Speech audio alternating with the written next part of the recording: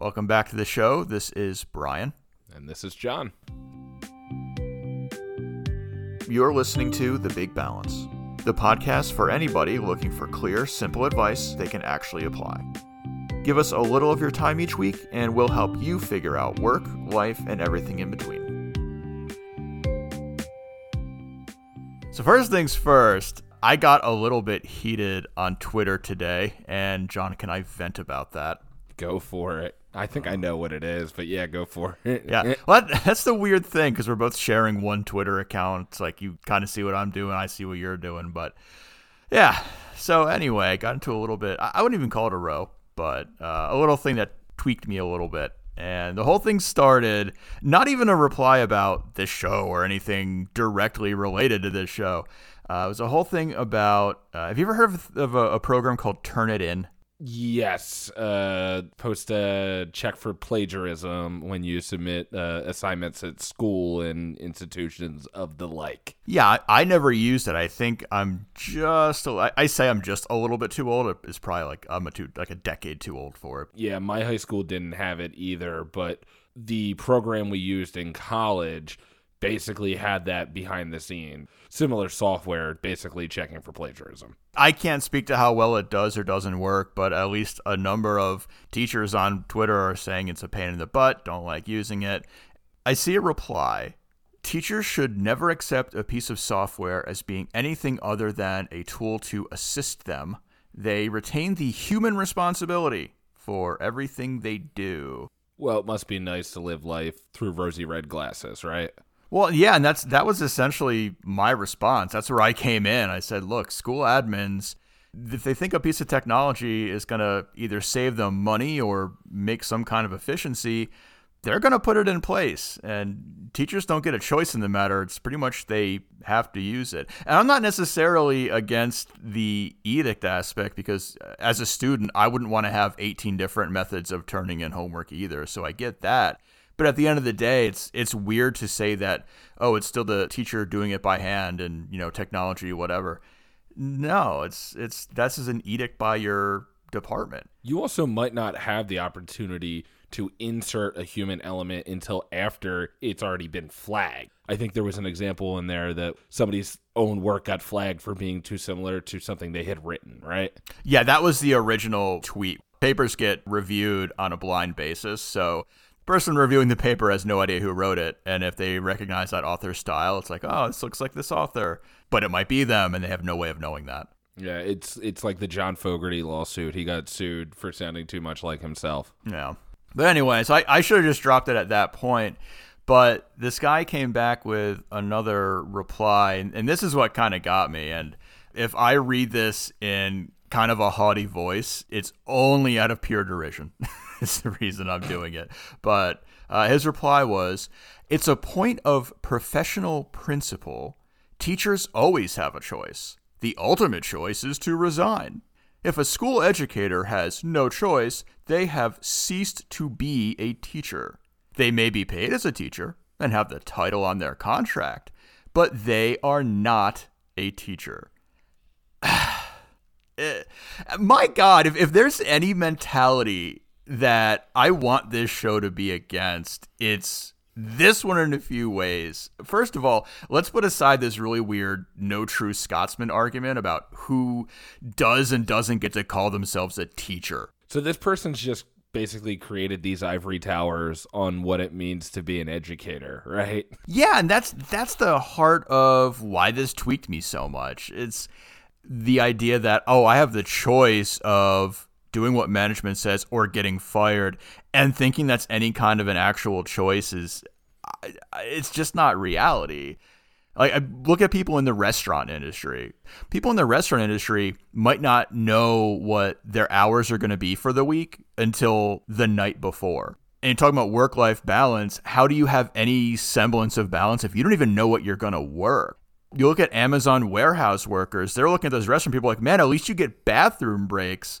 If they're right, if their choice is to either pee in a bottle or get fired, is that really a choice at that point? Because people working these jobs aren't doing it because they're looking for things to bide their wealthy time with. They're doing it because they need a job, need a paycheck. And if we haven't made this abundantly clear in the past, we are very pro-teacher. And part of that comes with fighting for justifiable pay. You couldn't pay me enough to deal with snot-nosed kids the way that some early education teachers do. So they deserve to be paid more. But on the flip side of that coin, they're not in a position to where they can take that moral or principle stance and say, I'm not going to teach anymore because you have ceased to allow me to be a teacher, or you no longer allow me to be a teacher at this point. So screw that, man. Yeah, no, it's the whole thing got me. Yeah, I'm pro teacher, and oddly enough, I had another diatribe on teaching on Twitter same day randomly. Just a big day to talk about teaching for no apparent reason. I thought they were related at first. No, completely unrelated. Yeah.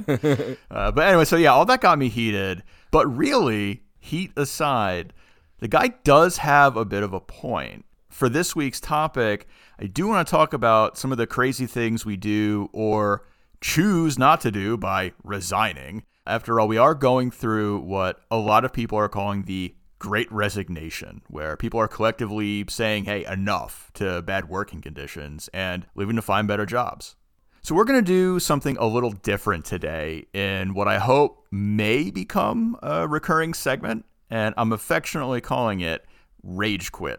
Now, maybe we get a special intro for it because I feel like our normal topic intro is a bit too chill of a music. And John, you're the music guy. If you're listening right now, if it's not heavy metal music, that means we went in a different direction. But the music that you're hearing right now is what we landed on. Yeah. Now, we all look to company reviews when we're applying to new jobs. By default, we take 1-star reviews with a bit of a grain of salt. And we actually talked about that on a previous episode as well, how you should do that. The idea being people who leave these 1-star reviews are probably people who either quit or were fired and they have an axe to grind. Now, we can chalk up those 1-star reviews to being disgruntled, but if we get 5 or 10 or 20, that's no longer an angry person. That's a whole red flag for the entire company, right? You can't excuse a company for one bad apple if you have 20, 30, 40 negative reviews. So in that way, the idea of Rage Quit as a segment is we're going to dive deep into some of these company reviews to see what's making people jump ship, either by choice or otherwise, and see if anything that we're covering on the show is relevant or speaks to the challenges people have in the workplace. So we're going to kick this off with a tech company, and I don't know if we can or should name names. I'm not a legal scholar, so I don't know if we should even do that or not. We're going to err on the side of caution, so let's come up with a placeholder name. Yeah. What do you think, Schmoopity? Yeah, the Schmoopity company. Schmoopity Co. That'll be a recurring thing for me. Schmoopity You know what? Schmoopco. Schmoopco. All right. So we're going to talk about a company, Schmoopco. And Schmoopco, I can't even say this with a straight face. I know. I just started laughing. Why don't you Schmoopco? I can't stop now. I know, we're too deep into it, folks. Welcome to your first day at Schmoopco. Schmoopco is a prestigious organization with a tenured history. It's Schmoopco in the tech industry, and it's not a small name. It has about 5,000 people worldwide, few billion in revenue, so it's not quite a mom and pop shop. And what do the Rage Quitters have to say about our dear Schmoopco? And John, this is where we should have that aggressive music come in, by the way, as we go through these reviews. There you go. I'm going to paraphrase some of these. I'm going to read them direct. I'm not going to read every sentence in them. So review number 1. Every 3 months, they have us working ridiculous 7-day-a-week, 12-hour schedules. This lasts for about a month. Repeat 2 months later. No time off in between. How does management solve the problem? Well, it's a 3-prong approach. A. Management takes week-long, unbooked vacations to Aspen in the middle of the work cycle. B. Have a few rounds of morale-boosting layoffs. And C. Not hire, even to recover headcount. Hey, at least margins are up, ... temporarily. So this is a voice I'm using the entire time, by the way. So a couple things that I'm noticing here. A, How the hell did this guy know that they're going to Aspen? That's very specific. That they're like, yeah, they're taking trips to Aspen in the middle of the work cycle. Obviously, they hung a sign in the corner office that said BRB going to Aspen. Yeah, right. Oh, yes. I'd rather be at the Vale, right? And then another thing there is something tells me that there was either a recent acquisition, change in upper management, or the board level, because that sounds pretty familiar in the sense of, what is it, venture capital firms do something similar. Oh, dear John, there's a whole story that's going to unfold over these reviews as we go through. Oh, I like it. It's actually very novella-like, telenovela-like even. ¿Dónde está la estación de tren? I have no idea what you just said. Where is the train station? Oh, God, that sounds so good in Spanish. Right? Oddly enough, my daughter loves Dora the Explorer. If she wants to open a door, she'll say abre. Okay. Or if she's going to jump, she goes, salta! And it's like, she knows more Spanish than I do, which makes me feel bad. I took 3 years of it in high school, and I didn't know abre or abra was. Yeah, So that's one review, and again, hey, what does this mean? It's just one guy. It could be anybody. He even actually refers to himself or herself as, don't take it from this disgruntled employee. But our internal employee surveys show the same thing. I wish I could share the results of our survey from the past 2 years. It's very eye-opening to everyone, except those in management, the very same who interpret the survey and act on the results. So that's one guy, but what does that really mean? Let's go to the next. And that was a pretty long one, too. Some of these are very schmort. Schmoopco, schmort. I can't I was talk. just about to say it's got to be the schmoopco thing. That wasn't a very schmort. Some of these are long, some are schmort, because it's schmoopco. Yeah. Hey, now, have you caught that classic sitcom Schmork and Schmindy? Schmanu, schmanu. Oh my God, I just realized. So the review here is going to actually follow suit because they said if you're a male or a schmoozer. Schmoozing is schmoopco. God, I'm actually glad we chose schmoopco now because it actually works. If you're a male or a schmoozer, you will do well. Cons, boys club, untrained managers, 50 plus gets fired, resistant to new technologies, and I don't know about you, but a tech company that's resistant to new technologies does not sound like a good place to work. Also, I know this is probably very biased of me, but when I hear the term a schmoozer or whatever, I'm struggling to say it because of schmoopco, I just automatically it's a Delco accent doesn't agree with the word schmooze. Schmoozer, dude. But I automatically assume that they are a dude. So when I hear if you're a schmoozer, I'm like, all right, well, that's a dude anyway. I know it's very biased. So schmoozing's a bro move? It totally is, right? You would never make it at Schmoopco. I would not. That attitude. On to the next review. Cue angry music. Management. Note I said management, not management. The review was very clear about this. Management will grin and stab you. Oh my God, I just realized, because pulling the curtain back, folks, sometimes I do get a little bit of heads up on what Brian and I talk about, and I just now realized that that's what they were going for. Oh my God. It sounds like a weird way to spell management.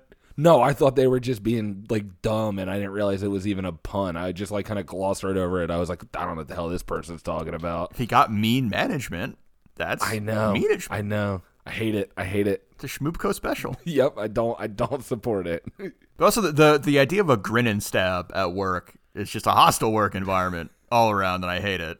Now, this is where it starts getting interesting, because this person goes on to say, there's no work-life balance since individual and his SVPs took control. Poor job security if you're not one of the favored employees. We heard that in the last review as well. And marketing is clueless about what customers want, and management will force their will on the customer. Did they use the actual name in that review? They did, and this is a high level. It's a CEO, and I'm fine saying that because Schmoopco, has I guess it's a Schmee-EO at that point. The Schmee-EO of Schmoopco. We're going to talk about him more later as well. But moving on, When the new when the new Schmieo took over, he destroyed the culture, instituted annual layoffs, generated mistrust and loathing among the staff, and developed a reputation for not listening to those in the trenches who have done the work before.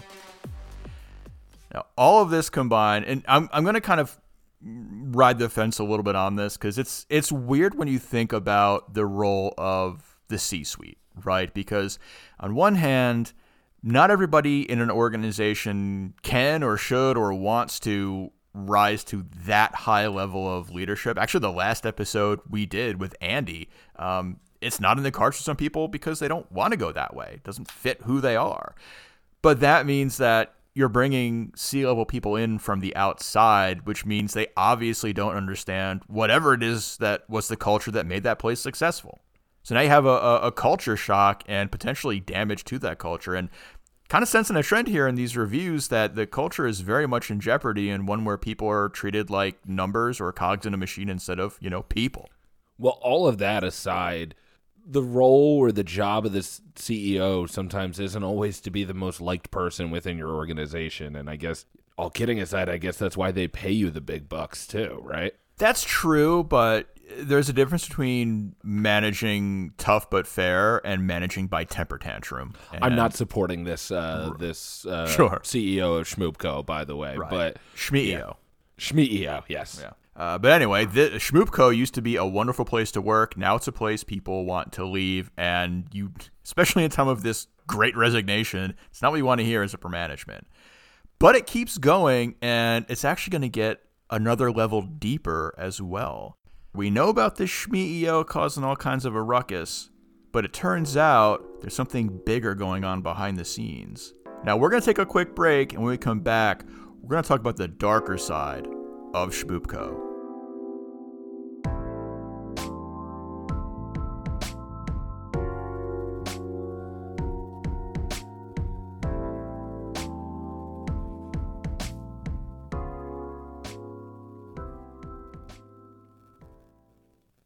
So here we are, the average worker at Schmoopco, in what had been a really great working environment. All of a sudden, we know that there's this new Schmieo in place who's causing a little bit of chaos.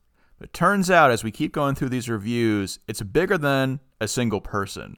So one of these reviews refers to a group that they call the Mafia. And from what it sounds like, it's not just a new Schmieo that got put in place. It sounds like there was a merger or an acquisition, and the team from that other company actually came in to be the executive group of our Schmoopco.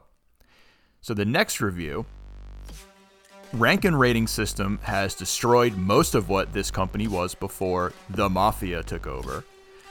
This system will be the turning point of this company and will reduce it to a commodity developer. Progress and innovation is not changing a brand with a new logo color. Are you trying to sell tennis shoes or deodorant? And I just got to think, like, the poor deodorant people, like, oh man, we provide a good product. Like, everybody needs deodorant. Why are we slamming deodorant companies? How did we get involved in How this? did we what get did we do? Come on, schmoops. What are you doing? Yeah. Wow. I do want to call out the Mafia again, as is tradition, our one episode reference to Office Space. It's just reminding me of, like, the Bobs. I love a good nickname for inter-office politics, and the Mafia is just a great name. So kudos to that reviewer. Well, it's just any time that you can other people in the office, that process alone, you're already gearing up for problems. If you're a cohesive unit, I'm not going to use the word family because I hate that term describing companies. Oh, we're family. No, you're not. But the ability to very easily group people, that does lead to favoritism. It does lead to schmoozing. And that's always a problem. That's a good topic. Schmoozing? No, like that basically what you just said, the concept of othering in the office would probably be a good episode. I'll write it down. That'll be our next one.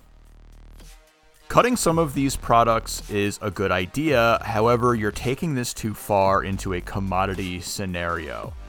Realize that offshoring your workers is more costly than what dollars alone can measure. And this is a big thing for me, and another thing that kind of sticks in my craw. I always hear about, oh, we're offshoring. People offshore are taking good paying jobs from this country, whether that often in IT, it's going to be India or Asia, or in the manufacturing space, Mexico. And it's like, well, no. Look at Schmoopko as an example. Leadership in the company move those jobs. It's not other countries taking them. This is your employers making the choice. And if there's a narrative out there that in any way paints this as your job being stolen, guys, you're getting lied to. They took our jobs. I have no idea what that's from. Oh, you never saw that episode of South Park where the guys are getting all mad at illegal aliens taking their jobs, but it's really aliens from the future who are escaping like the post-apocalyptic world, and they invented time travel, so they all come back and start working menial jobs. At the risk of alienating, haha. At the risk of alienating people like I did with Harry Potter, never read Harry Potter, never watched South Park. On to the next review, and this one I feel very sad about, but it sounds like we're getting to the end of our story here. Actually, Brian, I don't mean to cut you off there, but I did want to call out on the last one.